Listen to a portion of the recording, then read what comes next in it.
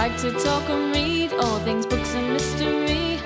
Funny stories. The characters of youth always tend to be a sleuth. The Hardy Boys will do. Don't forget Nancy Drew. It's a clue. Hello, savvy sleuths. I'm Kelly. And I'm Karen. Welcome to It's a Clue, a faux crime comedy podcast for runaways and art historians. This week, a crossover crowd. Indeed. And Kelly, this week we are discussing a book that is so near and dear to my heart. It's a good one. It is. From the Mixed Up Files of Mrs. Basil E. Frankweiler. Today, I have some thoughts to ponder. Actually, no. I'm good. I have one thought that we should ponder throughout our discussion. Hit me. And this thought is like a callback to something you said a few episodes ago. You told me about this art heist show on Netflix. I was thinking about it the whole time. Book. It's called This Is a Robbery. And now, with this lens of art theft, question for you. How had the art in this museum not just completely walked away? Because children were able to infiltrate just by standing on a toilet at night after hours. It bothered me literally the entire book. Like, not enough to like make me not love the book, because I absolutely love the book, but I thought about that Netflix special the entire time and was like, how are they not just like every other day being like, well, we lost another painting. There goes another Michelangelo. Have you ever been to the Met? I haven't. I don't think so. It is gigantic. Like, it is gigantic. So the concept of having one night watchman who does rounds, I mean, I would think that you would be able to do one round in 8 hours. Like, you would be able to walk through. It is so big. So if that is like their method of security, the security level, it completely makes sense that Claudia and Jamie got away with this for a week. But I also am concerned that they may have some priceless works of art missing. I wonder if the Met had to like address that afterwards, because we'll talk about this later, but like they have their lives changed at the Met dramatically after this book gained popularity. And I wonder if they had to like make statements like, please do not do this. How many like violin cases do you think they asked to look into after this? And they're like, young lady, you cannot sneak into the Met with underwear in your violin case and think you're going to get away with that. We're hip to the groovy news now. You cannot live here, but you're adorable. Thank you for trying. Thank you for trying. Here's your like commemorative pin. I hit the brakes. I want a commemorative pin for attempted Met sleepovers more infiltration than anything. Yeah, stowawaying. Add that to the list of future birthday gifts that we've been creating throughout this podcast. I know, I'm like, but I don't think that's a thing, so I'm gonna have to like ground up craft that. Oh, I can do that though. Thank you. Well, hey, I see swag in all of our future. I love it. I got caught stowing away at the Met. Etsy shop coming to a podcast near you. Correct. Exactly. I don't think I've talked to you all week. How have you been? What have you been doing? I have not talked to you all week. I'm great. I'm good. Awesome. Like, it is a beautiful spring.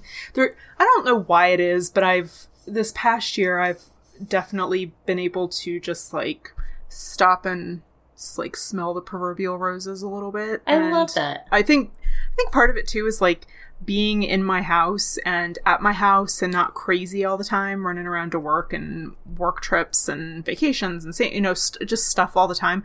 Like, I've been at my house and seen 4 seasons go by, and I don't know, it's just been really nice. That's beautiful. Yeah. But also I did learn something this week. Oh. And I'm so incredibly interested to know if this is new information to you. I was texting with our mother, and she got called for jury duty. Oof, that sucks. And yeah, and she's she's telling me this via text message. And I say that only because that's the only way I picked up on this at all, is because it was in writing. If we had been talking about it, it never would have computed. But she wrote to me and said, I've been called for petty court jury, spelled P-E-T-I-T, as in little jury, petite. Okay. And I was like, I thought it was petty. I did too. Is it P-E-T-T-Y? Is it not? As in, not that important. So, I stole a Mars bar. It's versus a petty crime. Right. Versus I murdered somebody, right? So I was like, I questioned her on it, and I think she didn't respond to me, which is fair. She's like, look, Google it. I'm not your Google. So I did Google it, and she is right. It is correct. It is. So there are petty crimes, P-E-T-T-Y, but then a trial jury, as opposed to a grand jury. A trial jury is also known as a petite jury. Oh. P-E-T-I-T. I thought it was... Did you know that? No, I thought they were both petty. P-E-T-T-Y. Huh. Yeah, so don't you love it how, like, just a little bit of French sneaks into the... to the American jurisprudence court... I don't know. American court system? I believe whatever version of that series of words you said, I would have been like, yeah, totally. I whichever had no ones idea. I don't edit out. Yeah. Thank you for teaching me that. I was also completely wrong. I didn't do any like back research to figure out like why any of that is, but I did enough to find out that is in fact accurate. Huh. So you can be tried for a petty crime in a petite court. Now you know. Knowing's half the battle. The more you know. Mm-hmm. Like, insert, like, the Wishbone logo here. There's a teen sleuth we need to talk about. Wishbone! Wishbone's not really a sleuth. He's a lover of the literary He's a arts. Literature, yeah. I just remember him dressed up in that little Sherlock Holmes, what do you call it? Like a deerstalker cap? Yeah, I always think of him dressed up as Shakespeare with like the ruff on, which is like a dog pun in and of itself. I'm happy to talk to you about Wishbone whenever you want. I love Wishbone. Little Wishbone, a little lamb chop. Ghostwriter. Also not a sleuth. Oh, Ghostwriter. Oh, well that needs to be a super sleuth episode right there. But it's a TV show. Can we? We'll make it. We'll make it work. It's our podcast. We can do whatever we want. We make the rules. Okay, we make the rules. But like legit though, I feel like the people that listen to this podcast probably are also fans of Ghostwriter. Who's not a fan of Ghostwriter? People who haven't seen it. So our new mission is to help make sure everyone has seen Ghostwriter. Yes, everyone's seen Ghostwriter. Everyone's seen. Was it 321 Contact that MathNet was on? That only as an adult do I realize was a spoof of Dragnet. Had no idea when I was 9 watching it, but that was the best. Never put that together, but yeah, that ruled. Oh man, the Bloodhound Gang. I also will tell you, the Bloodhound Gang was amazing. Anyway, I've done enough talking. What have you been up to this week, sister? Well, not a whole lot. I am very excited to report, Kelly, that I received my second vaccine. I am now... Congratulations. That's amazing. As my friend Jess texted me this morning, she said, "Welcome to House Pfizer." Yes. Loved that a lot. And can we please get jerseys or something? Get like a blazer with a House Pfizer. House Pfizer. That's funny. What are our scarf colors? I'm like totally in House Pfizer. I will say that the second shot did me a little dirty. I was not feeling my best, but I did sleep for 13 hours last night, and I feel like $1 million right now. So fully nice. Slept it off a little bit. Fully repaired, ready to rock and roll. Delighted to have that. Repaired, vaxxed, ready to go. What I will tell you though, and I I feel like I always report to you when I feel like I solved a mystery. I'm like, be proud of me. You do, which I'm always so excited to not, like, I feel like nothing mysterious ever happens to me, so I'm living vicariously through you. Well, this is like the world's most suburban mystery, or like, I don't know, it's not like a very exciting mystery. However, you will be proud of me. So, 2 packages arrived at our door. I mean, let's just pause. Yes. None of Nancy's mysteries start off great either. I mean, her last one started off with like a bitchy sales clerk in a perfume shop. True. And like the next thing you know, we're cult. Like off at Redgate Farm with a cult and counterfeiters. So like, never say never. Like, you don't know where it will lead. So this is actually, you just don't know. It's not. There's no cult at the end of this trail, but it is a charming story. So, and also, God. But well, I was kind of hoping this. I'm like, kind of buried the lead there if it were, Karen. I'm like, and now I'm in a cult. Somebody send help. So, 2 packages show up at our door. For context, we have lived in this house for over 2 years, and this has never happened. So 2 packages show up. They are our address and a different name, a woman's name on these packages. And I'm like, that is real strange. We've lived here for quite some time and have never heard this name. I also know from the transition process when we moved in that like the name on these packages is not the person who lived here before us. And I'm like, okay, all right. That was my first guess, but yeah, I was like, odd. So in the moment, I'm like, whatever, I'll just go to the post office tomorrow. I'll drop these off and be like, no, she don't live here. Please return to sender. But then, the day progressed and I was like, I'm going to see if I can figure out who this person is. Like, this seems fun. You're not going to like, out yourself for like mail fraud here, are you? No, I'm not. But okay. No.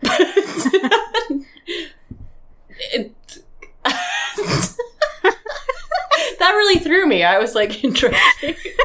I don't think so. Am I? I don't know. Let me check myself real quick. So I, hours passed and I'm like, well, wouldn't it be more fun if I could find this person? So I start to, I internet as one does. And I'm like, I turn to Facebook and I'm like, who is this individual? And I look them up. And like, Seattle is a large city. It is a large city. And I put this person's name in and I have a mutual friend with this person. And I'm like, you don't no say. No way. I do. So I text my friend Shay and I'm like, Shay, do you know insert name of person here? And Shay responds back, I do. She was my coworker for a long time. Why are you asking me about this? And I'm like, I just got a bunch of her packages. And Shay's like, well, let me text her. Turns out this person lived in our house years ago. And years ago. And was like, something must have like auto-filled in my browser. Right. And these packages went there. But so like, I found them. We have a mutual, like very close friend in this giant city. And Shay was like, I just looked up your address. I've been to your house several times before and never realized it. Like, she used to like host work gatherings at your house. So Shay connects us. We start texting. I'm like, I've got your stuff. She comes over and is just like the sweetest person ever. I was like, hello, can we be friends? I'm always looking for new friends. She was like the sweetest. She gave me a Starbucks gift card at like, your next coffee's on me. Thank you for saving my packages. And I was like, my reward was already enough that I solved a mystery. So don't say that. You're fitting right. Just like Nancy, you get a Starbucks gift card reward. I mean, maybe not as good as like a priceless antique brooch or something, but I was maybe thrilled. More useful. I was thrilled, and I was just waiting for you to tell me that she is our long lost cousin into Garrett's arms, and then and then told you that like she was an orphan and her parents had died in a boating accident, and it was her she's twin. She's going to be impoverished. Exactly. Thank you. It was her twin who sent them to our address. Was missing. Yeah. It didn't. And that if you can find the twin and a will, she'll give you a second Starbucks gift card. Well, like, this is all a fresh mystery, so, like, we haven't gone that far yet, but I'm not gonna rule it out. Like, it could still go there. You never know. You never know. She could come back and be like, you know what, you did such a bang-up job with the mystery of the mysterious packages that I want to come to you, up the ante a little bit, see how you do with, like, a missing persons case. Also, do you have any skin diving experience? Because I think something might be sunk at the bottom of the Ballard locks that you need to go get. There you go. In my recruiting efforts for this position, I cannot seem to find on your LinkedIn profile what your experience with skin diving is. Can you speak to that at all? So I'll keep you posted, but the possibilities, you never know, are clearly I feel endless. Like this could be a whole spin-off series. Yeah. So, yeah. Well, Karen, you gotta look for the mysterious in the mundane, you know? That was beautiful. Is that the new tagline for the podcast? That's beautiful. There could be. You're the poet. If that's the new tagline, we don't even need to, like, review books anymore. We can just keep talking about the random nonsense that shows up on our doorstep. Well, my dear sister. Yes, my dear sister. Should we do the thing? Let's do the thing. I have some fun facts for you about this book. I knew you would. Are you ready? I am. All right. So, brass tacks. Book was published in 1967. Again, this is Pause. Yes. Thank you. I was going to say, what book are we talking about again? From the Mixed Up Files of Mrs. Baisley Frankweiler was published in 1967. Decades. We're sticking with an era here. Decades before our birth. We're very young. Thank God. It's the first time I felt young in a week. Yes, so thank you. We're very young. And as you noted in the previous episode, this book won the Newbery Medal for Excellence in American Children's Literature the year afterwards. So it is lauded. Both of our copies of this book have a beautiful embossed gold seal on the cover to indicate this. And fun fact about the author, when this book was published in 1967, she had never been published before. E.L. Konigsberg, the author, had never been published before, and she was like a mother of 3 children living in the suburbs outside of New York City. And she's like, you know what, I'm going to write this book. And it turns out she wrote a slam dunk of a book. Yes, she did. Yeah. Yes, she sure did, man. Nailed it. And one of my favorite fun facts about this, so there are lots of theories about her inspirations for this book, and one of the many threads was that she once took her children camping in Yellowstone National Park, and they were like picnicking, they were camping, etc., and just complaining up a storm, it sounds like. And she said out loud, they would certainly never consider any place less elegant than the Metropolitan Museum of Art if they ever ran away. So that's amazing. She was, as a mom, throwing some agree shade. With the kids. Oh, totally. They're like, this sucks. Yeah. I hate it. Like, there's bugs. It does. It's like hot. Yes. I just want to like get on my iPad and watch TV. None of those things existed. But they were like, this blows. And she was like, oh, okay, fancy pants. Fancy little creatures. The other fun fact I have for you. So there are illustrations in this book, as I'm sure you have noticed. And I did in fact notice. And they're amazing. They're amazing. And she drew these, and they are She didn't draw them, though. Oh, she didn't? I think it was a neighbor drew them. Well, the 2 children that are pictured are the author's 2 youngest children. Oh, that's cool. It is cool. So they are immortalized in this book through the illustrations. That's so neat. And then my last fun fact I wanted to tell you. So one of the main review outlets, Kirkus, when this book was published, said there may be a run on the Metropolitan after this, especially because there was a map of the Met provided in the book. Right. And I loved the map on the book.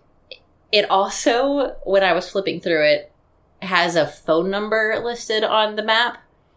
And I was like, I wonder if that's actually... No, I didn't notice that. I was like, I wonder if that's actually the phone number for the Met. And I tried to get Garrett to just call it to see what would happen. But it was like 12. It was midnight when this happened, which would be 3 a.m. And I was like, call the number, Garrett. We Googled it instead, and it is, in fact, the phone number for the Metropolitan Museum of Art is printed in this book. Wow. So, like, the map is real, the phone number is real. I just love everything about that. That's so cool. Yeah, I know you love the map thing, so it's cool the phone number is still the same. I love the map. So that's what I got for you today on my fun facts about Basil.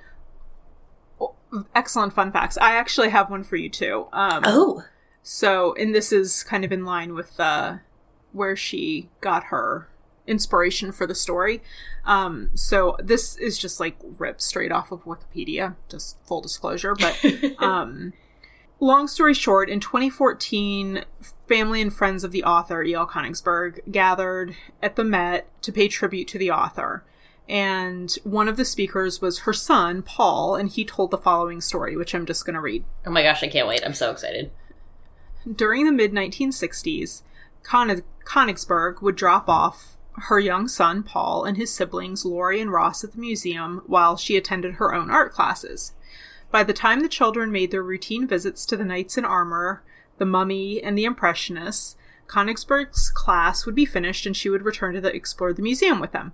On one such occasion, Paul recalled, his mother spotted a single piece of popcorn on the floor next to an ornate piece of royal furniture which was completely blocked off from public access. He remembers his mother wondering aloud, where did that popcorn come from? And it was that moment, burned into shrapnel memory, that he believes formed the kernel, which I'm inserting here, no pun intended, womp womp, of the story that would become From the Mixed Up Files of Mrs. Basil E. Frankweiler. Oh my gosh!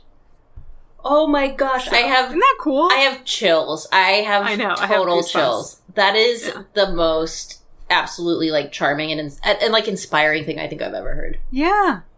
But, like, what a special mind to, like, see something like that, which, I mean, I think talking about it, you go, well, of course that's out of the ordinary, but I mean, I'm sure there's been a million things like that we've seen in museums or different places that, I mean, certainly have never inspired any kind of thought like that. Yeah, so, I didn't, like, go write a best-selling children's book because I saw, like, a misplaced leaf. Like, that's incredible. Right. It's so cool. So, anyway, that concludes my tiny tidbit of information in the conversation. So I'm so inspired. Are you ready for today's super fast plot, my sister? Oh, I'm ready. Okay, and before you do it, though, I just want to say, if you're out there listening, like, spoiler. So, yes. Like, read the book or don't read the book. It's cool, but, like, continue listening at your own discretion because we are going to ruin the story. So 100%, like, not ruin it. We're going to spoil the story. Totally. And one more caveat before this: I, as I mentioned, slept for 13 hours and have been a little Pfizered out over here at House Pfizer. So I also this week I took a shortcut, and I'm sorry. I hope you're not disappointed in me, but I did borrow the super fast plot overview from our friends at Wikipedia. I did make some edits. But their framework is the scaffolding for this, so I just want to make sure that credit is given where credit is due. Okay, ready? Ready. The book opens with a letter from Mrs. Basil E. Frankweiler, addressed to my lawyer Saxonberg, and accompanied by a drawing of her writing at her office desk. It provides the background of the story and tells us that what she will reveal are the reasons she's making changes to her last will and testament. 12-year-old Claudia Kincaid decides to run away from her home in Greenwich because she thinks that her parents do not appreciate her, and she is suffering injustices in the household. She takes refuge in the Metropolitan Museum of Art, aka the Met, in New York City, with her brother Jamie. She chooses Jamie as her companion partly because he has saved all his money, and he has a transistor radio, which they may need. With the help of an unused adult train fare card that she found in a wastebasket, Claudia finds a way to get them both to the museum for free using the commuter train and a very long walk. Early chapters depict Claudia and Jamie settling in at the Met, hiding in the restroom at closing time, as security staff check to see that all the patrons have departed, blending in with school groups on tour, bathing in the fountain, using wishing coins for money, and sleeping in Erwin Untermeyer's antique bed. A new exhibit draws sensational crowds and fascinates the children. The marble statue of an angel, the sculptor unknown but suspected to be Michelangelo. It was purchased at auction for only $225 from Mrs. Basiley Frankweiler, a collector who recently closed her showcase Manhattan residence. The children research it on site and at the Donnell Library and give their conclusion to the museum staff anonymously. After learning that they have been naive, the children spend the last of their money on travel directly to Mrs. Basiley Frankweiler's home in Connecticut. She recognizes them as runaways, but sets them briefly to the task of researching the angel from files in her long bank of file cabinets. Despite the idiosyncratic organization of her files, they discover the angel's secret. Mrs. Frankweiler has purposefully given away a virtually priceless Michelangelo to the Met. In exchange for a full account of their adventure, she will leave the crucial file to them in her will and send them home in her Rolls-Royce. Claudia learns her deep motive for persisting in the crazy search. She wanted a secret of her own to treasure and keep. The children decide to secretly adopt Mrs. Frankweiler as their grandmother. Saxenberg, the lawyer, is revealed to be the children's maternal grandfather, and Mrs. Basiley sets a luncheon date at the Met so that he can officially revise her will. The end. Yay! Yay! Oh, I love this book so much, Kelly. It's a good one. I really enjoy. I'd never read it before now, and I loved it. Oh, I'm so glad you enjoyed it. I was feeling like really anxious the whole time because I have hyped this up so much, and I know the feeling. Like, I felt the same way about the Westing game. So, which ruled.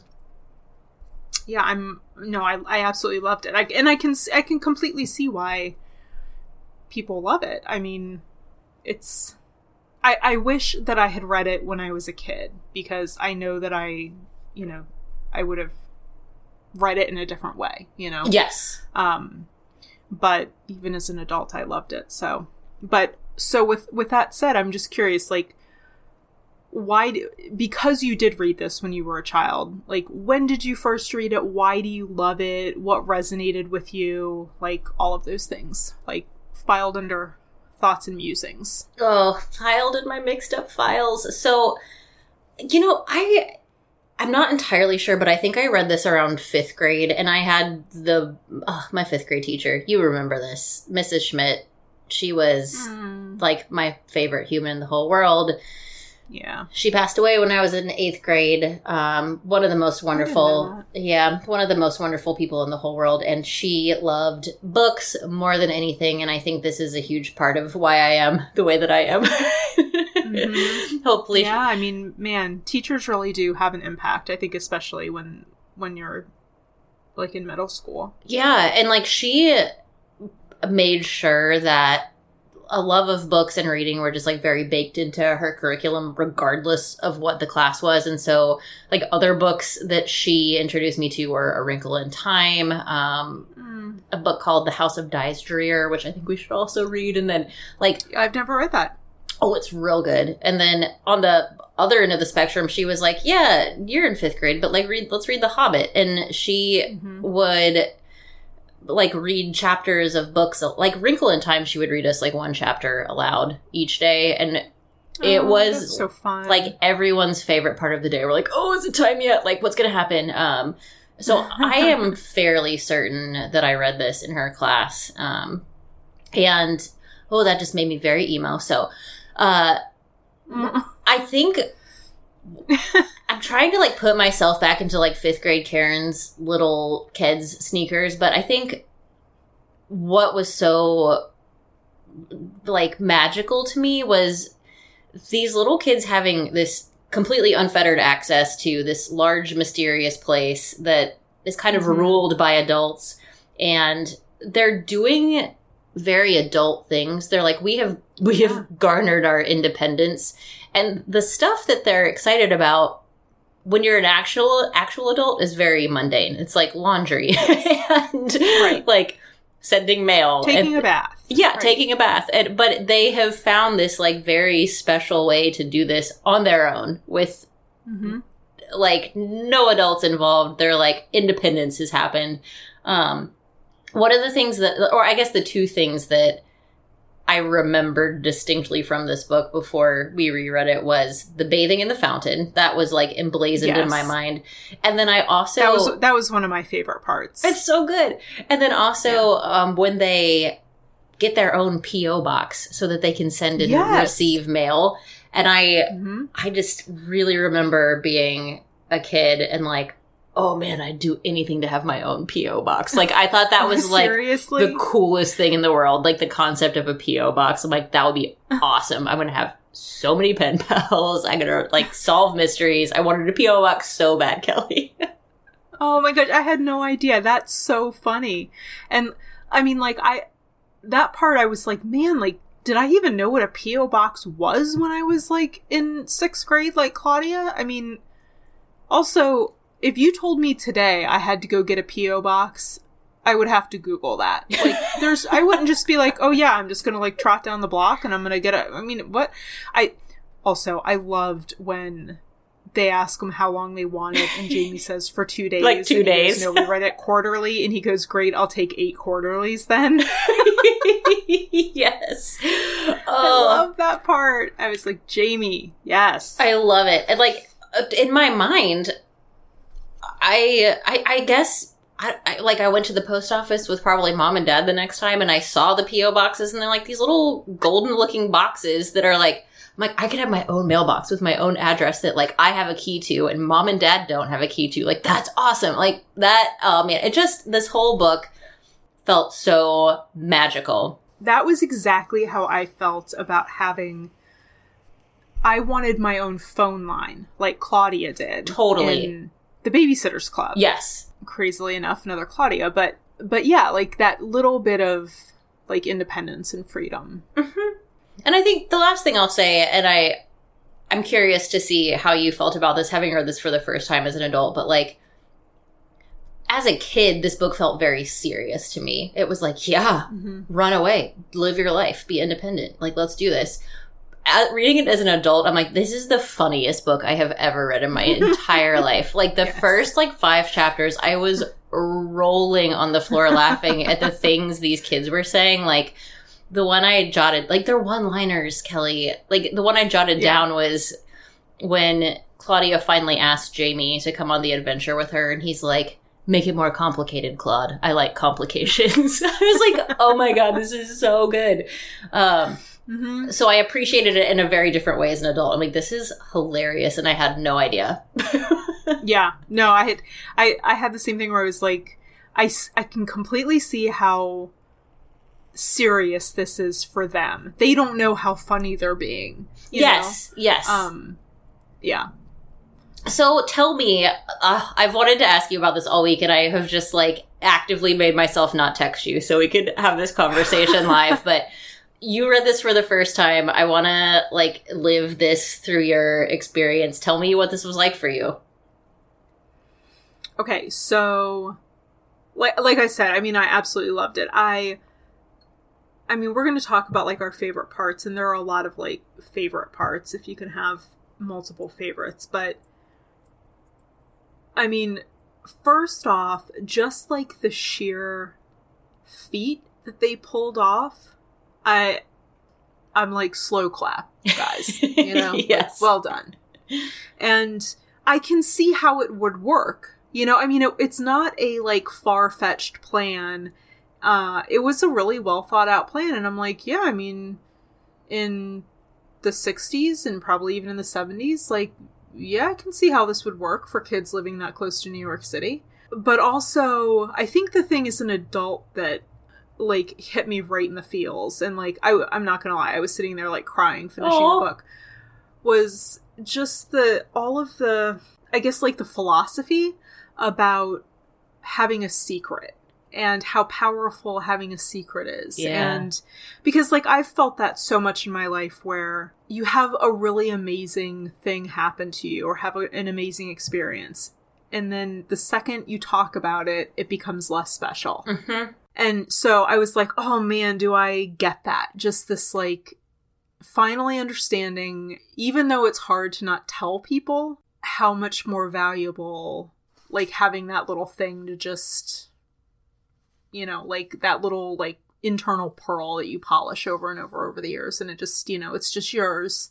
Ugh. So yeah, I mean, I've never read a book though that talked about that concept, you know, like I've never had that written out on paper for me before. It's just kind of been something that I like knew in the back little recesses of my mind, I guess, but I've probably never even really thought about. But yeah, I think that was like my big like takeaway moment, I guess. So yeah. I love that. You just made me think of so many things, and like that little piece of yourself, especially when you're young and you want independence. And in this case, she's like feeling lost in the shuffle of 3 other siblings and school and stuff. And it's like, I know I'm destined for something greater than this. Like, I know that I am a person that should have a story to tell. And I want to know what my story is. And I'm going to go find it because it's not happening. And like, I remember reading like the Nancy Drew books and this book and, you know, all of the types of books we're talking about when we were younger and feeling like sad almost. Like, what's my adventure? Like, when's it going to happen? Where's my adventure? Yeah. Right. And Claudia's just I just keep waiting, and I know who every single one of these boxes that shows up is who it's from, you know? Yes. And Claudia's like, I'm going to just go seize the day. I'm going to make an adventure because I'm just going to make it happen. Yep. Right. Well, man, I've cried like 2 times already talking about this book. Kelly, that was beautiful. The polishing the pearl. Oh, God, you got me in the feels. Thank you. It was my, spit shot metaphor for the day. So beautiful. Thank you. Well, you mentioned, and I am so on board with this. So rather than the kind of typical sections that we do with a Nancy Drew book, we're like, this book is different. We are going to instead just talk through our favorite parts of this. There are so many good parts. Do you want to go first? You kick us off with one of your absolute favorite aspects of this book, and we shall discuss. Okay, well, so I'll start with, I mean, I kind of just said it, but like, just the entire running away plan. Yes. I mean, because I completely relate to Claudia in the way of, I love a plan. I love to plan. Planning is good as doing. That is like my downfall in life, is that I am an over planner and I never do, which is why it took us how many years to start this podcast. And finally you were like, let's just do it. Let's ride. You know, let's just hit record. And I'm like, are you sure we shouldn't talk about it for another 5 to 7 years? And you're like, no, just hit record. So I get it. I'm a planner, so I really turn that way.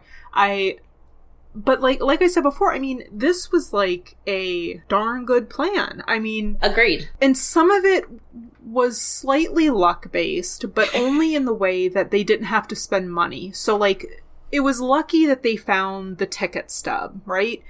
But if that hadn't happened, they still would have gotten there. Gina had the money, you know? But like the school bus thing, where they're going to stow away on the school bus and then they're going to sneak. I mean, the music cases. Oh, brilliant, yeah. Because she's brilliant. Like, we have to wait until Wednesday to leave because we both have music lessons.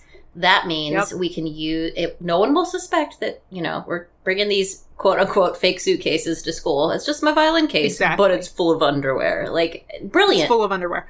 And also, like, I'm guessing too that might have bought them some time on the back end of the school day when they would have been in music lessons potentially. So it like even like delayed them being found out that they were missing. I don't know. They didn't say that, but I'm guessing. It makes me laugh every time I think about it. The letter she mails to her parents as they are running away saying like, we're fine, don't call the FBI. It makes me laugh so hard. And then she is genuinely surprised at the end of the book when they've met Mrs. Baisley Frankweiler, and she's like surprised to find out that they've been in the newspaper as missing children. She's like, but I wrote a letter. I told them not to worry. Like, she was genuinely surprised that, like, the letter didn't do it, you know? And they were like, well, I guess they're gone. Okay, well, you know, I guess we just have Kevin. Yeah. You know? Yes. So I love the letter. I mean, if you don't talk about it, I will. But, like, I don't want to talk about the Met in this section, but, like,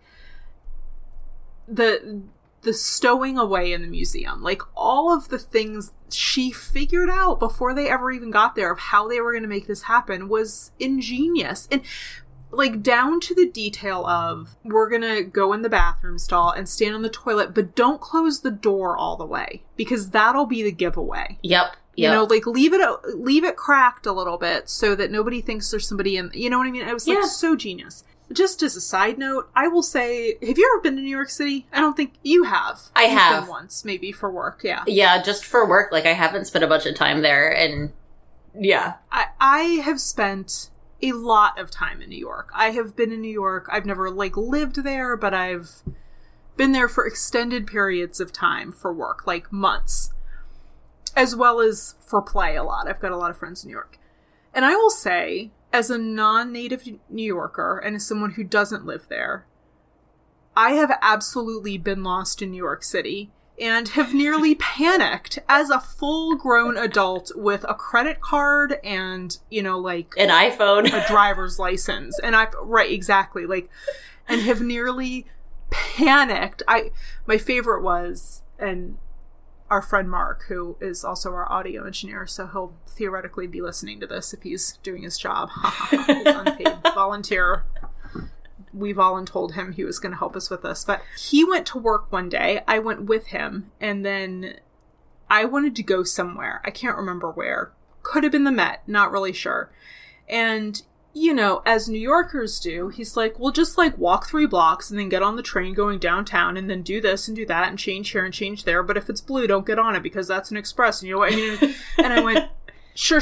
Yeah, and like, no problem. I just went. I was like, fine. I thought I ingested all this information. But, you know, one thing was different and I did something wrong. And the next thing I knew, I was in the subway, but I could see light. Oh. You know, like, and I was like, oh no, that's... You're like, I'm in Yonkers now. That's not my understanding of what literally, I was in, like, the Bronx. Oh my God. This is not where I was meaning to go at all. Yep. I was trying to stay on the island of Manhattan. And, I mean, you know, you turn yourself around, but I mean, so this whole time reading this, I'm like, man, these children are, like, not fazed by anything. No. One of the things, I'm sorry that I am just like, I don't know why this book is making me so emotional. And I'm like, I feel like I'm tearing up again saying this, but this was like on page 2 or 3. And I have actually, Claudia says something that I have thought about so many times in my adult life, just like finding my way as a person in the world and jobs and should I move? Like, what will I do next? And she says something that just floored me. And I'm like, she says it's important to her that she's running to something, not just running away from something. I just got chills. Like that, I cannot tell you the number of times I have thought that. I've said that to other people. Really? Like when people are like, I hate my job, I want to do something else. And I'm like, totally get it. Just make sure that the move you're making is in the direction of what you want to move towards and not just like out of the frying pan into the fire sort of thing. And she said that and I was just like, oh my God, is that the first time I heard this? Like in 5th grade? And I probably was like, yeah, like moving along, like run towards something, whatever. But man, if that's not some wisdom from a 12-year-old right there. Oh, now I'm gonna cry. Oh, God. Okay. Well, let's talk about the Met then, so we can both calm down. Okay. The Metropolitan Museum of Art. Like, I mean, my God, Karen. The best possible place to run away to. The best possible thing ever. So magical. Right off the bat. And like, now that I know it's the Met, I'm like ashamed that I kept thinking it was an aquarium the entire time. Which would have been also awesome. Would have been also super cool, but like, let's be real. Yeah. This ruled. I really didn't know what this book was about, clearly. And like, right off the bat, Claudia's like, oh man, there are all these like roped off chairs that you can't sit in. And she's like, I'm going to sit in Marie Antoinette's chair. This like rules so much. And I'm like, that is awesome. She's like, we're going to sleep in this bed. Tea for time. Can you, ever imagine yourself doing something like that, because I don't know if it's just me. I used to think it was oldest child syndrome, but like Claudia's an oldest child. And I mean, I am a little rule follower. Oh, I am too. No. Like, there's a rope over that. I hate getting scolded for it. Like, even now, like, I hate when someone's like, that is not the correct process, ma'am. And I'm like, oof, okay, yeah, I'm so sorry. Now I'm embarrassed. And she's like, I'm gonna sit in that chair. And I was like, that's awesome. Thank you. I want to know what it feels like to be Marie Antoinette. Totally. I'm like, pick a different queen. Like, maybe that's not where you should, maybe not that one, set your aspirations, but like, totally legit. They sleep in this huge bed that is like on a platform that's roped off, that looks really nice. But then they, when they go to sleep in it, she's like, this smells quite musty and I don't like it. I'm like, I'm sure it does. Like, I'm sure it does. Also, the whole time I was like, how are you sleeping? Because I mean, like, Karen, on mornings when I have a flight the next day at 3:00 in the afternoon, I can't sleep because I'm still afraid I'm going to miss that flight. Me too, Kelly. Much less if I'm like, when's the night watchman going to come along? And am I going to oversleep? And next thing I'm going to know, I'm going to have guests looking at me in this bed? I mean, like in a full Ross and Rachel in the museum moment. Dude, you read my mind. I was like, they should have brought an alarm clock. Like, what if they don't wake up? I was so worried they weren't going to wake up. So they also bathe in the fountain, which is one of the coolest parts of the book. They're like, I think Claudia's like, we smell disgusting. We need to take a bath. Yeah. We're going to go take a bath in the huge fountain that's in the middle of the restaurant, which there is a very adorable picture of in the book. And they discover that there are coins in the fountain that they can harvest. Income, Karen. Yes. We found an income. So they get really excited. Like, that's not income as much as it is just full-on felony. But or petty crime. Is it a petty crime, Karen? I think that's a petty theft. Call back. And they like, it's so cute because they get really excited when it's very dark, so they're feeling around the bottom of the fountain, and she's like, oh, a lot of pennies and nickels, and then they find a quarter, and she's like, that must have been a very rich person that threw that quarter in here. And I'm like, that's so awesome. Well, actually, that was one of my favorite parts. Like, talk about another tearjerker moment. Yeah, they find the quarter. There were a couple of dimes and a quarter. And I'm paraphrasing here, but like Jamie says something like, that must have been a really rich person who made those wishes. And Claudia says, no, poor people make big wishes. Oh. Something like that. Like she basically said, like, it's people that don't have a lot of money that would risk it all to make a big wish with God. Like a quarter. I know. Oh my God. Ooh. Oh, I can't. I know. I have a question about this scenario. Before I ask you this, like, for our listeners... Can you hear my cat screaming in the background? No. He's like, let me on the podcast. He is. He's so unhappy right now. He's ignored me 100% of the day. And now that he can't be right next to me, now he's mad. Hey, man. I get it. That's just like me. When I was... I almost said when I was your younger sibling, which I still am, but I'm like, pay attention to me. What are you doing in your room with the door closed? Are you writing in your diary about me? Do you want to build a snowman? Build a snowman with me. So they do a couple other things in the Met. They like realize that on the weekdays there are field trips coming through, so they kind of tag on to the field trips to act like they're supposed to be there, which is genius. It's like, yeah, there's other kids here. I'm with those kids. Mm-hmm. No one look askance at me. They, during the day, hide their belongings in different places so that the guards won't see them. So they put one of the instrument cases in like a sarcophagus. They put one in like a big urn. Yes. They like hide their stuff strategically all over the museum where it won't be found, which is amazing. This all goes back to something you said earlier about like being a planner and not liking being scolded for things. Mm-hmm. Would you have had the guts to sleep in this museum and like bathe in the fountain and like hide your belongings in a ancient Egyptian sarcophagus? Like, I don't think I would have. No. Full no. But like, and that's why I think that's part of the magic of this book, because I can completely imagine, like, first of all, I was never so upset at home that I would have ever, like, actually run away. But I can completely, I see why a 4th, 5th, 6th grader would love this book, because the idea of doing this is so amazing. Yes. Then you actually try to put yourself in that position, and I mean, I never would have gotten past the bus maneuver. No, neither would I. Like, I would never have skipped school, you know?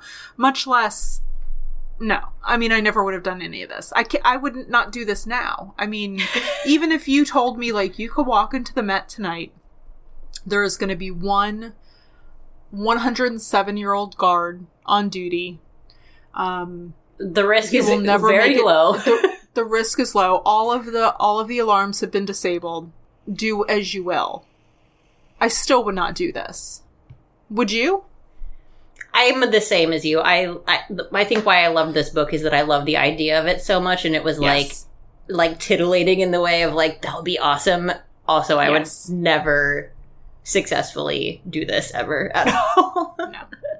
But I would walk into the museum. Okay, let's pretend I got that far. I would walk in, and they would go like, "What are you up to, young lady?" And you tell them everything, and cry, and be like, "Just call the police." Like, you know? I'm caught. It's over. Yeah, it's done.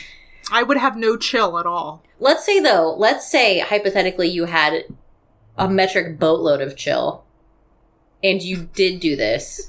Looking back on our lives, the European measurement of chill, metric boatload. Yes, that's my new barometer. If you did do this, and you were Claudia, where would you have chosen to run away to? Well, it would be me and you, not me and Claudia. Right, you are Claudia, and I am Jamie. I guess in this scenario, okay. Yeah. Like, where would you have selected as your new home? I mean, I'm trying to think of places that I knew about when I was in 6th grade. I just pulled out a ton of hair. Oh my God. You need some vitamin D. I'm taking it actively. Go into the sunshine, Kelly. You need to leave your house. I think the doll housing isn't good for me. My hair is falling out. You're down in your dark basement making a creepy dollhouse. I'm just like, I'm going to make some twisted candles. Well, I mean, I don't know, Karen. I probably, like, for me, it probably would be a library. I knew it. Yeah. Or a bookstore. Like, yeah, it would probably be, I mean, it was like, would it be like Disney World or something? Like, but no, it would probably be a big library. I love that. What would yours be? So, when I started thinking about it, I'm like, where would I go? Do you remember, I think this was in St. Louis, the museum that Mom and Dad would take us to called the Magic House? Oh, yes! I think I would run away to the Magic House. There were, like, dinosaur skeletons and activities. Mm-hmm. It was like a children's museum.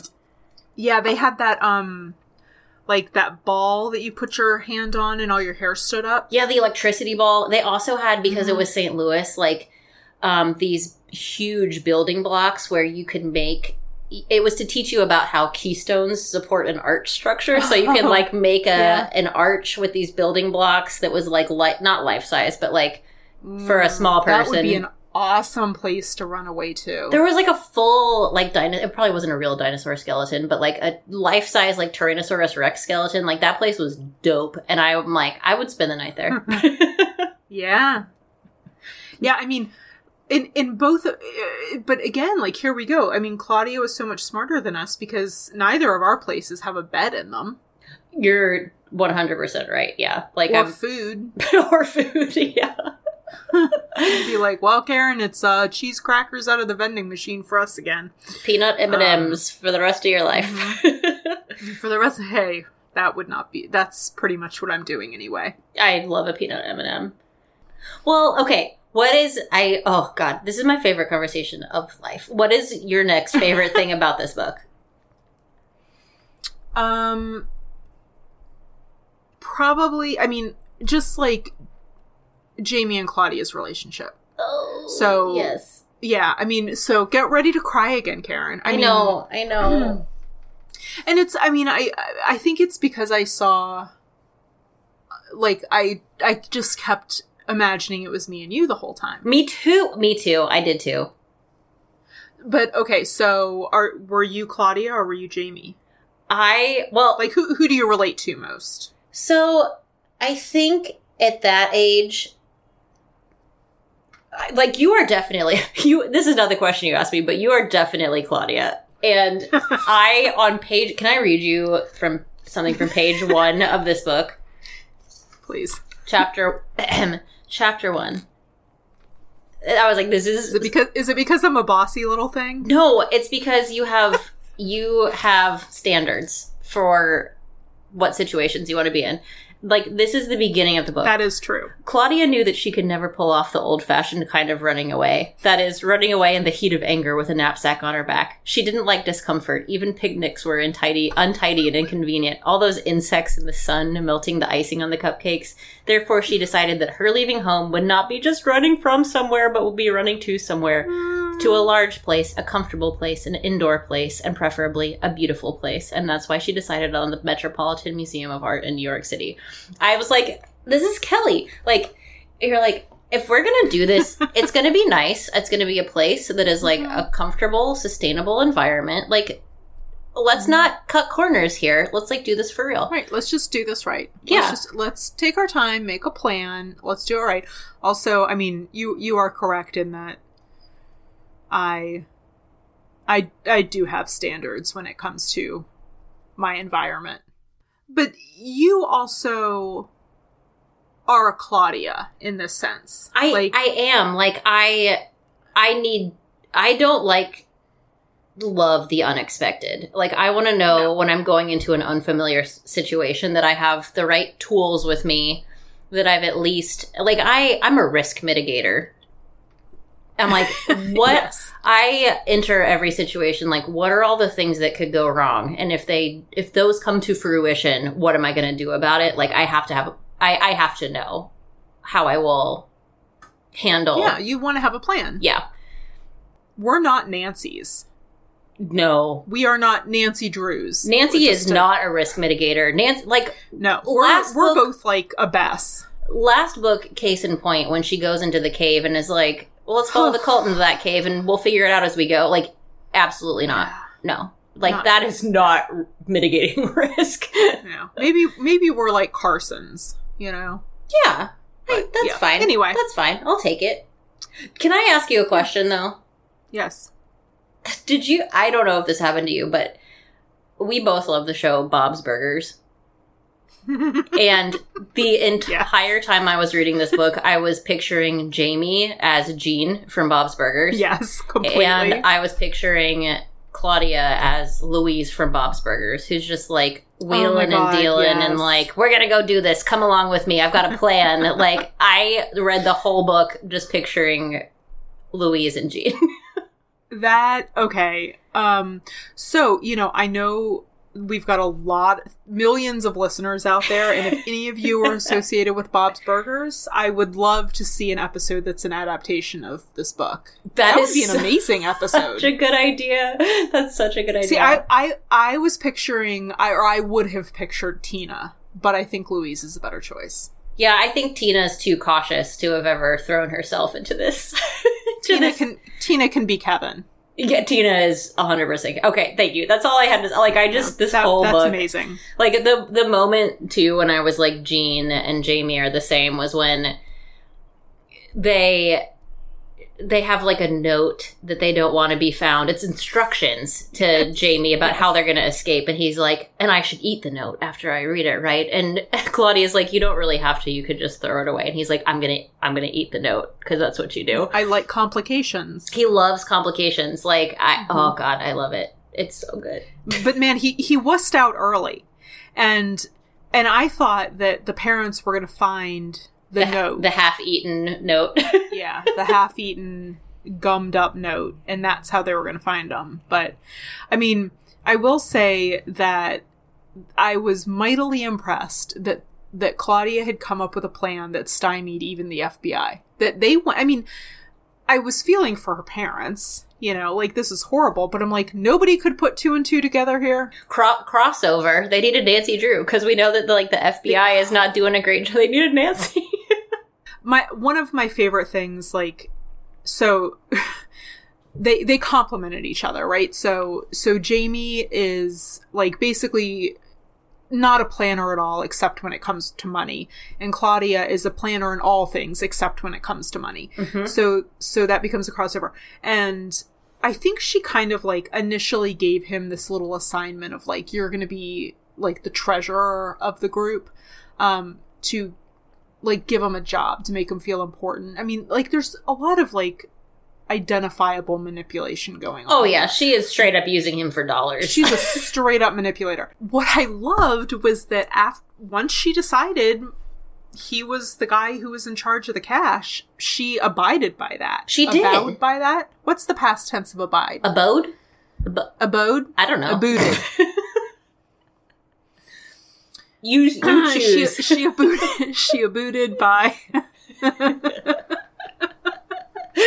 Yep. She listened to him. Yep, she did. Yeah, when he said no, she was like, all right, I guess we're walking. Like, we can't afford the bus. Like, she wanted to take a taxi 1,100 times in this book. She's like, just let me go in one New York City taxi. And he's like, absolutely not. I completely agreed with Jamie on this front. Oh, I did too. I was like, that's going to be your entire pocket of change there, bruh. Like, you can't afford that. Come on. I also, like...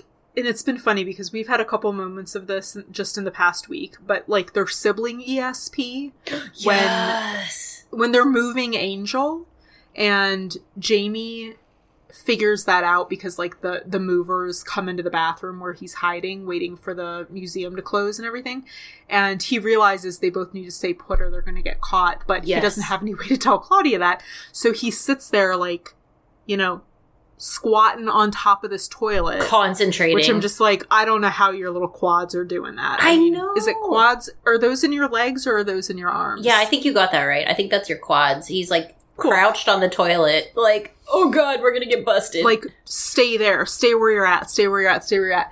He's beaming information to her through the bathroom, and it works. Mm. She's like, I just knew I had to stay put. And he's like, yes, you did. I just knew it. So one of my questions for you, and this is kind of like a big theme in the book, I guess, is Claudia eventually realizes that she needs to feel, like, and you said this before, like, she needs to feel different before she goes back. Yeah. You know, she doesn't want to go back the same as when she left. Did you ever have that moment? Did you feel that way growing up? Constantly. Really? Constantly. Tell me everything.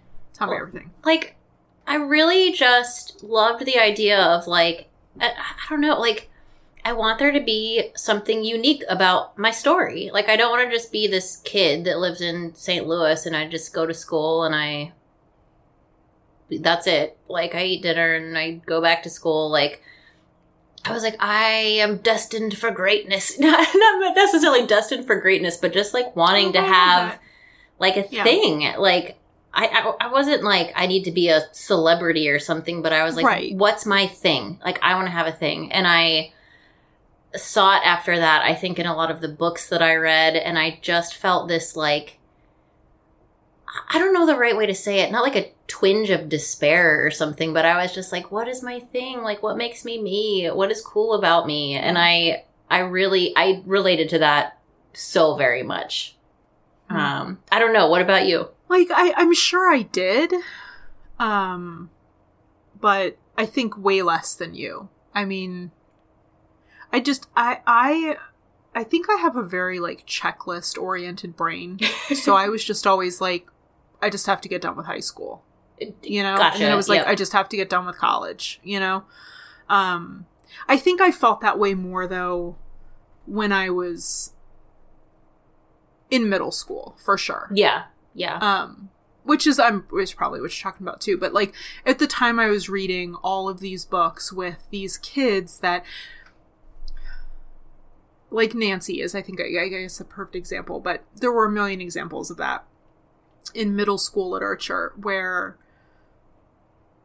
yeah, I mean, like, the star of the book, the heroine or the hero of the book is special in some way, or they've, and like, not to keep bringing it back to Nancy, but, in the same way that Claudia is kind of like an adult, and they figure out how to do these. I just wanted to be an adult. That was like my big bucket list checklist. I didn't need to be like famous. I didn't need to have a thing. I just wanted to be grown up.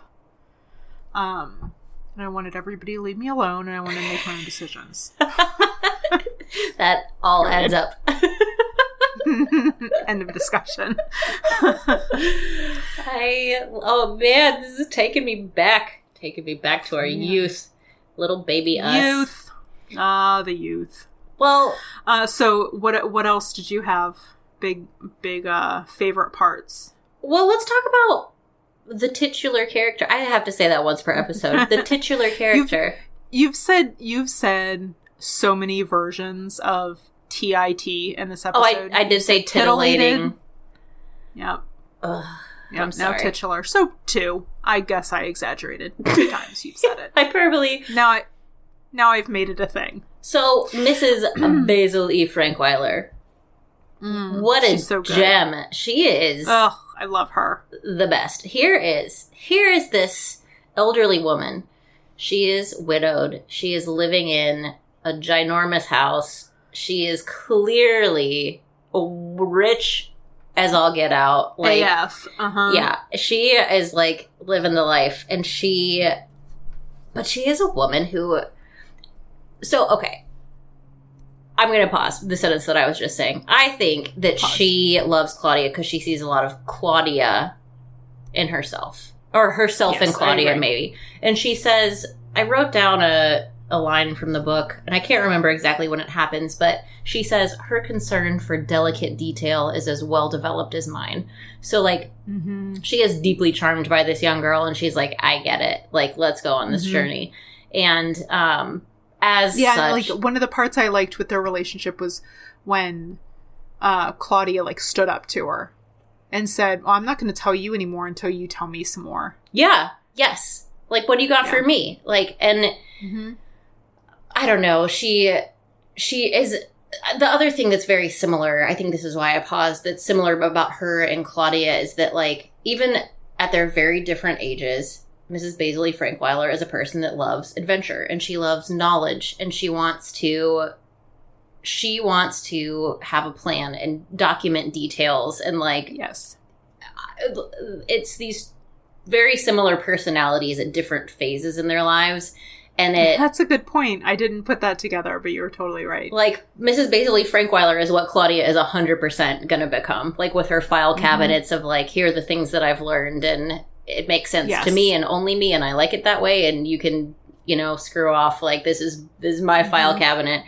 And, like, as such, I don't know, I just felt like the way she spoke to these children when she showed up at her house, she wasn't, like, surprised that they were there.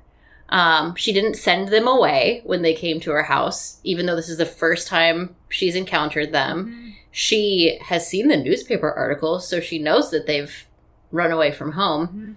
But she brings them in, and she wants to hear. She didn't even call the cops. No, she's like, tell me what you're doing. Like, she was genuinely interested in who they were and what they were after, and hearing their side of the story, I guess. And I don't know. Did you, what are your thoughts on Mrs. Basil? She's so fascinating. I think it's interesting anytime you encounter a person who remembers what it's like to be a kid and remembers what kids want. And like, I think that's rare. I mean, I don't think I'm one of those people. But she does, and she does it without, like, condescending to them or anything like that. She gets it, and like, moreover, I think she looks at him and is like, well, this is interesting. Yes. I mean, I think she genuinely thinks that what they've gotten up to is, like, awesome, a feat and cool. And she's probably like, damn, I wish I had done that. And yeah, I mean, I think she's pretty impressed, which is cool. So totally. I liked that they didn't make her out to be too, like, fuzzy, like, cuddly grandma character. Yes. Like, she's just real... She's hard as a pile of bricks. Yes, she's very direct with them, and, like, you wanna be seen as adults? I'm gonna talk to you like an adult. Like, what are you up to? Like, I like that she made them, like, earn the information about Angel. She made it kind of a mystery to solve, right? Yes. She gave them everything they needed. She put a timer on it, and she knew they'd figure it out, and they did, but she also knew that it wouldn't be as special if she just handed them the file folder. Yep. Like, they had to earn it. This can't be the end of the story, is that I just tell you the answer. Like, you're gonna solve this mystery. Right. You're gonna figure it out. Oh god, I love it. I love her. And the fact that she gets that thing, like, the fact that she's able to, like, she sees what Claudia needs and is able to name it. Yes. And, and Claudia just has this feeling in her of, like, she needs to be different, and part of what is going to make her different is that she needs a secret. But she's not able to, like, vocalize that. She's not able to put a name to it. And Mrs. Baisley does, and is able to give her that, and gets it, Yep. And she puts caveats on it that bring Jamie into it to make it impossible for him to ruin it. Kelly, I just had one of our podcast epiphanies. Did you? Tell me. Oh my god, tell me. Based on what you just said. So, about her essentially making them earn this information. Mm-hmm. Claudia and Jamie ask her several times, like, why on earth have you have this information that could prove that this is a Michelangelo statue, and yet you still sold this statue for $225. Like, why would you do this? And she says, I don't like donating things. She was not going to donate. She wasn't just going to give them the thing. She's like, if you want to be different and you want to emerge from this a new woman, Claudia, like, I'm not going to just give that to you. You got to earn it. Yep. She doesn't like donating things. Ooh, good one. Okay. Good. Well done. Thank you. Well done. Thank you. So, also, I love her bathroom. I'm obsessed. I'm putting one in now. Like, I'm going to gut my basement and turn it into a Mrs. Baisley Frankweiler, like, black marble, mirrored, like, walk in, like, I want a bathtub that I have to walk down steps to get into. Full same. I was like, when Claudia just goes to the bathroom to wash her hands, and then the next thing you know, she's taking a bath. I'm like, I would have done that. I love bathtub. Once again, I'm like, this girl she'll be president one day. I fully believe that. I mean, anybody who can walk into a stranger's house and within 30 minutes be like, I'm just going to take a bath. I'll have a bath. Yeah. Like, please hold off serving the clam chowder. I'm just going to take a quick dip in your, like, 47-gallon... your Olympic-sized bathtub. Yeah. But I'm like, Karen, if I can't have a dragon-shaped faucet for my bathtub... just call it a day. Yep. Like, things are going to get ugly over in here in Newport, Kentucky. Good to know. Mama needs a dragon head. Good to know. I'll add that to the birthday list.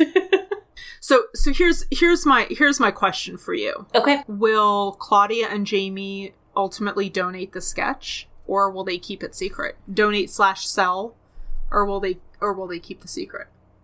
I think.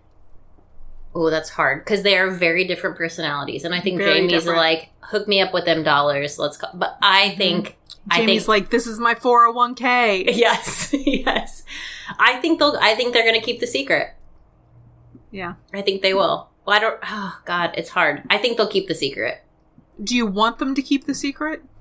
I do want them to keep the secret. And maybe not forever. I want Claudia to become an old, wise woman and then and have, like, many secrets. And have many secrets, and then it's, like, a grand reveal that, like, does some good for the world, that she's like, it's time to tell this. But I want her to cherish it for a while. Yeah, me too. I one of the things that I loved, and again, I'm not quoting, I don't have the book in front of me, but when they ask Mrs. Basil E. why she, like, donated the statue at all, and she basically says, like, well, if you have a secret and you never let on, like, that's no fun either. Right. So she gave him, like, half of it. Dropping some breadcrumbs. Mm-hmm. Mm-hmm. Well, so okay, so here's a question for you. Yeah. Based on the information that we now have, do you believe that sculpture is a Michelangelo sculpture? I do. I do too! Yeah, I think it is. But I think her point is right, which is no matter what proof you have, it'll never be enough. Because they'll question the proof, and they'll question the proof of the proof. And so you need to, like, believe whatever you believe and not let what other people believe sway you from that. Or let that impact your confidence in it. Or yes. It's not even, like, impact your confidence of it. It's, like, impact your satisfaction from knowing what you know. Right. Like, even if somebody comes and snatches it away from you and they're like, it is not, in fact, Michelangelo, like, I want to make sure that you're in a place where that doesn't matter anymore. She's clearly a wise woman. It's so beautiful. Oh, God. Should we conclude with my 2 open questions? Oh, I'd love to. Okay, and if you can answer these things, hit me, but I think they will remain open. Okay. Number 1. Was it important or just coincidental that Saxenberg, who is Mrs. Basil E. Frankweiler's attorney, turns out to also be the kid's grandfather? Dude, I can't answer that, first of all. I'm sorry.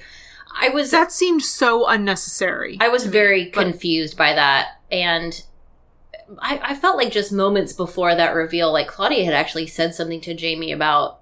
So, basically, the kids decide, wouldn't it be cute and awesome if we secretly decide to start treating Mrs. Basil as our adopted grandmother, and we won't... God, that was so sweet. And, like, we won't tell her, because she doesn't need to know that we're doing this, but she'll feel it because we're going to just act like her grandkids from now on. And I felt like Claudia said, we don't have any grandparents. So there's something weird going on in this family tree where they are estranged from this man, but it did not ever become clear to me or make sense to me why that happened. And I felt like a little Carolyn Keene. It was like, trying to make a plot twist here that doesn't make sense, but I don't know. Yeah. Well, and it would be, I didn't pick up on the we don't have any grandparents thing, but it would be her mother's father. Okay. Because Saxenberg isn't their last name. Oh! Yep, you are correct. You are correct. Yep. Okay, question number 2. Okay. Why does everybody, like, hate on Kevin this whole book? Kevin! I mean, I was getting strong Home Alone vibes. Like, there was a sentence early in the book that was practically a quote from Home Alone. Like, it wasn't actually, Kevin, you're such a disease, but it was... It's close. It was very close to that. Yeah, like, and they kind of say something about, like, as soon as Kevin came home from the hospital, like, he's definitely the favorite child, and the mom, like, loves him, so the other 3 siblings hate him. Boo. I also couldn't stop thinking about that horror movie We Need to Talk About Kevin. I was like, maybe he's... like, evil, and we just don't know. But yeah. It could be. Maybe Claudia's like, I'm getting some strong vibes off of you. Well, my sweet sister. Yes, that's me. Shall we rate this book? I think we absolutely should. I love revealing to you, when I get to do it, what the rating scale is. So... It's my favorite part. I have decided that this week we are rating From the Mixed Up Files of Mrs. Basil E. Frankweiler out of a possible 12 gray underwear. Kelly, how many gray underwear did this book earn for you? This book rates 11 out of 12 gray underwear. Oh, that's so high. I love it.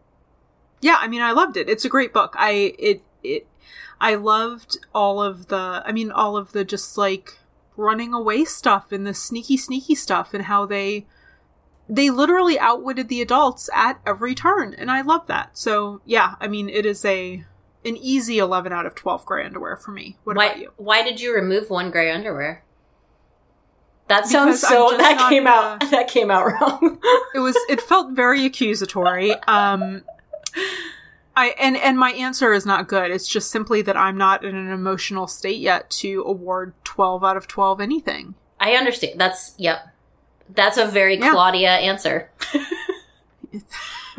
You're planning ahead. I am. I need somewhere to go, Karen. I get it. What did you rate it? And explain your reasons. Kelly, and your deductions. No deductions. 12 out of 12 gray underwear. Oh my gosh. That is such a Jamie thing to do. I know. I'm full on Jamieing this one. I just love. You're just like eating a dropped candy bar right now. Right off the museum stairs, man. I loved this book when I was little. I was scared to reread it. I was like, I hope I still love it. And I loved all the same things, and I gained more nuance because I'm like, this is so funny to read as an adult. These kids are hilarious. I'm gonna read it again next week. I love it. I'm so happy for you. There are 2 movie adaptations to this. So one of them's called Mrs. from the Mixed Up Files, and then the other one, I think they changed the name. It's like The Stowaways or The Hideaways or something like that. Oh my god. But one of them has, I think it's Lauren Bacall in it, and then one of them has Ingrid Bergman in it. Whoa! Yeah. But I think they were both fairly made for TVE. But regardless, Godspeed. I will be doing that tomorrow. Mm-hmm. This brings us, Karen, yes, my sister, that's me, to a new section of our Super Sleuth episodes. We have previously done separate episodes for our reading lists, where we announce our next 4 books for anybody who's reading along with us. But we're changing it up because, we're only 2 people, and, time is of the essence. We do what we want. Yeah.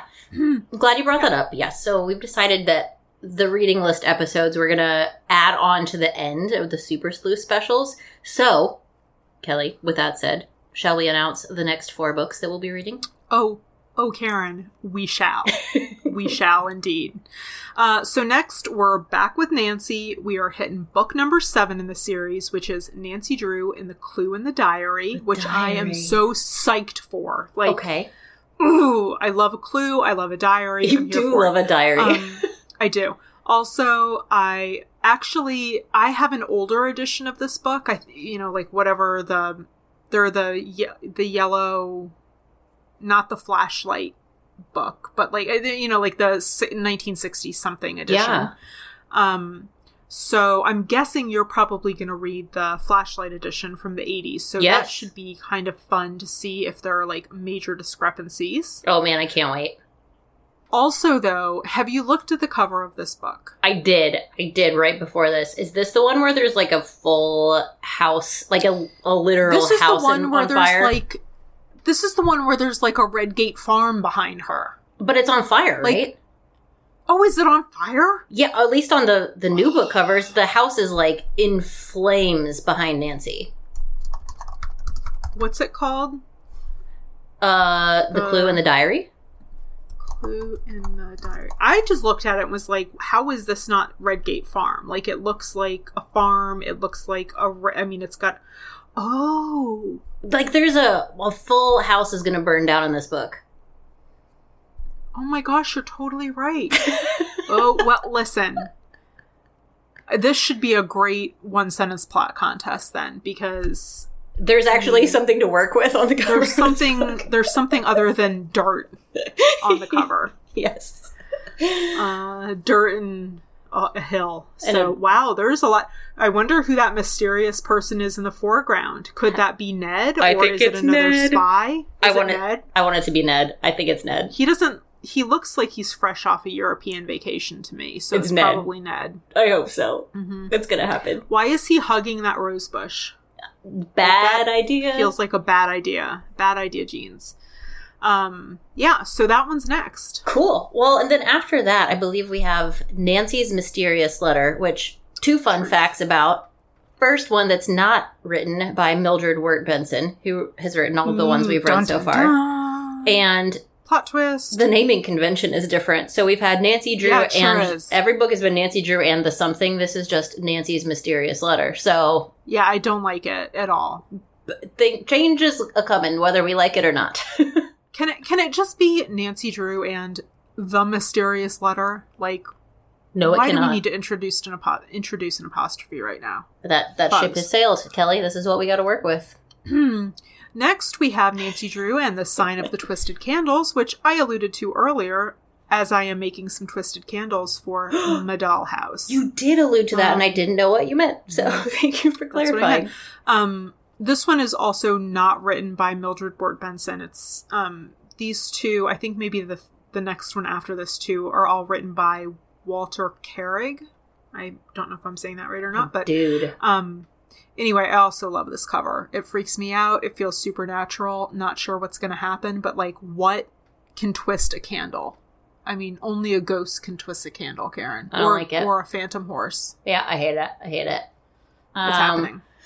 Moving on. No more ghost talk today. Okay. Our next Super Sleuth book that we'll be investigating is called The Inheritance Games by Jennifer Lynn Barnes. And Kelly... So excited. The tagline for this book is a Cinderella story with deadly stakes and thrilling twists. So that's awesome. I'm there for it. I love a stake. I love a twist. And a Cinderella story. So this is a new book. 2020, this came out. Yes. A little bit of a deviation for us here. And, you know, I was going to give a little teaser about the plot, but I won't. Just come along on the journey with us.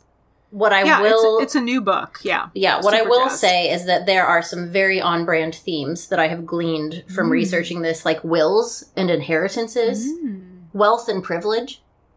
There's a spooky house, and there are puzzles. So, like, I'm getting some, like, Nancy vibes, some Westing game vibes. Like, this is going to tie in, I think, beautifully to the path we've been going on. I'm excited we're, like, going to do something that's more recent. Yeah, me too. Just to mix it up a little bit. Mixing it up. I will say that this title was partially picked by our followers on Instagram. So we put up 2 possible options in our IG stories and took a vote. So be sure to follow us on Instagram at It's a Clue. It's a Clue podcast at It's a Clue. What is it? It's a Clue podcast, I believe. I think that's right. Cool. So yeah, and keep an eye on our stories because we'll keep voting on these titles every month. And if you have suggestions, shoot us a message on Instagram or email us at itsacluepodcast@gmail.com. Oh yeah. And I know you're probably sick of hearing us ask this, begging, pleading, but if you would please rate, review, and subscribe the show wherever you listen. We are like having so much fun and super grateful to everybody who's listening and giving us feedback, and we love hearing from you and what you think about the show. So do us a solid and jump on and rate, review, subscribe, please. True facts. All right. And in conclusion, the moral of the story, Kelly, what did we learn today from the mixed up files of Mrs. Basiley Frankweiler? Would you like me to tell you? I don't know. Tell me, please. My chief takeaway from this book. Carrying around your entire bank account in coins can be cumbersome and actively get in the way of effective sleuthing. Make sure to identify the locations of Coinstar machines before you activate your runaway plan. Perfect. Yes. A good, solid advice. Yep. Well, Karen? Yes? With that, happy sleuthing! It's a Clue is hosted by Kelly Biscopink and Karen Farmer. Our logo is designed by Courtney Kyle. You can find her on social media at I am Courtney Kyle. The It's a Clue theme song was written and recorded by Danny W. You can find her on Facebook at Danny W Music. Audio engineering is graciously done by our friend Mark Goodlow.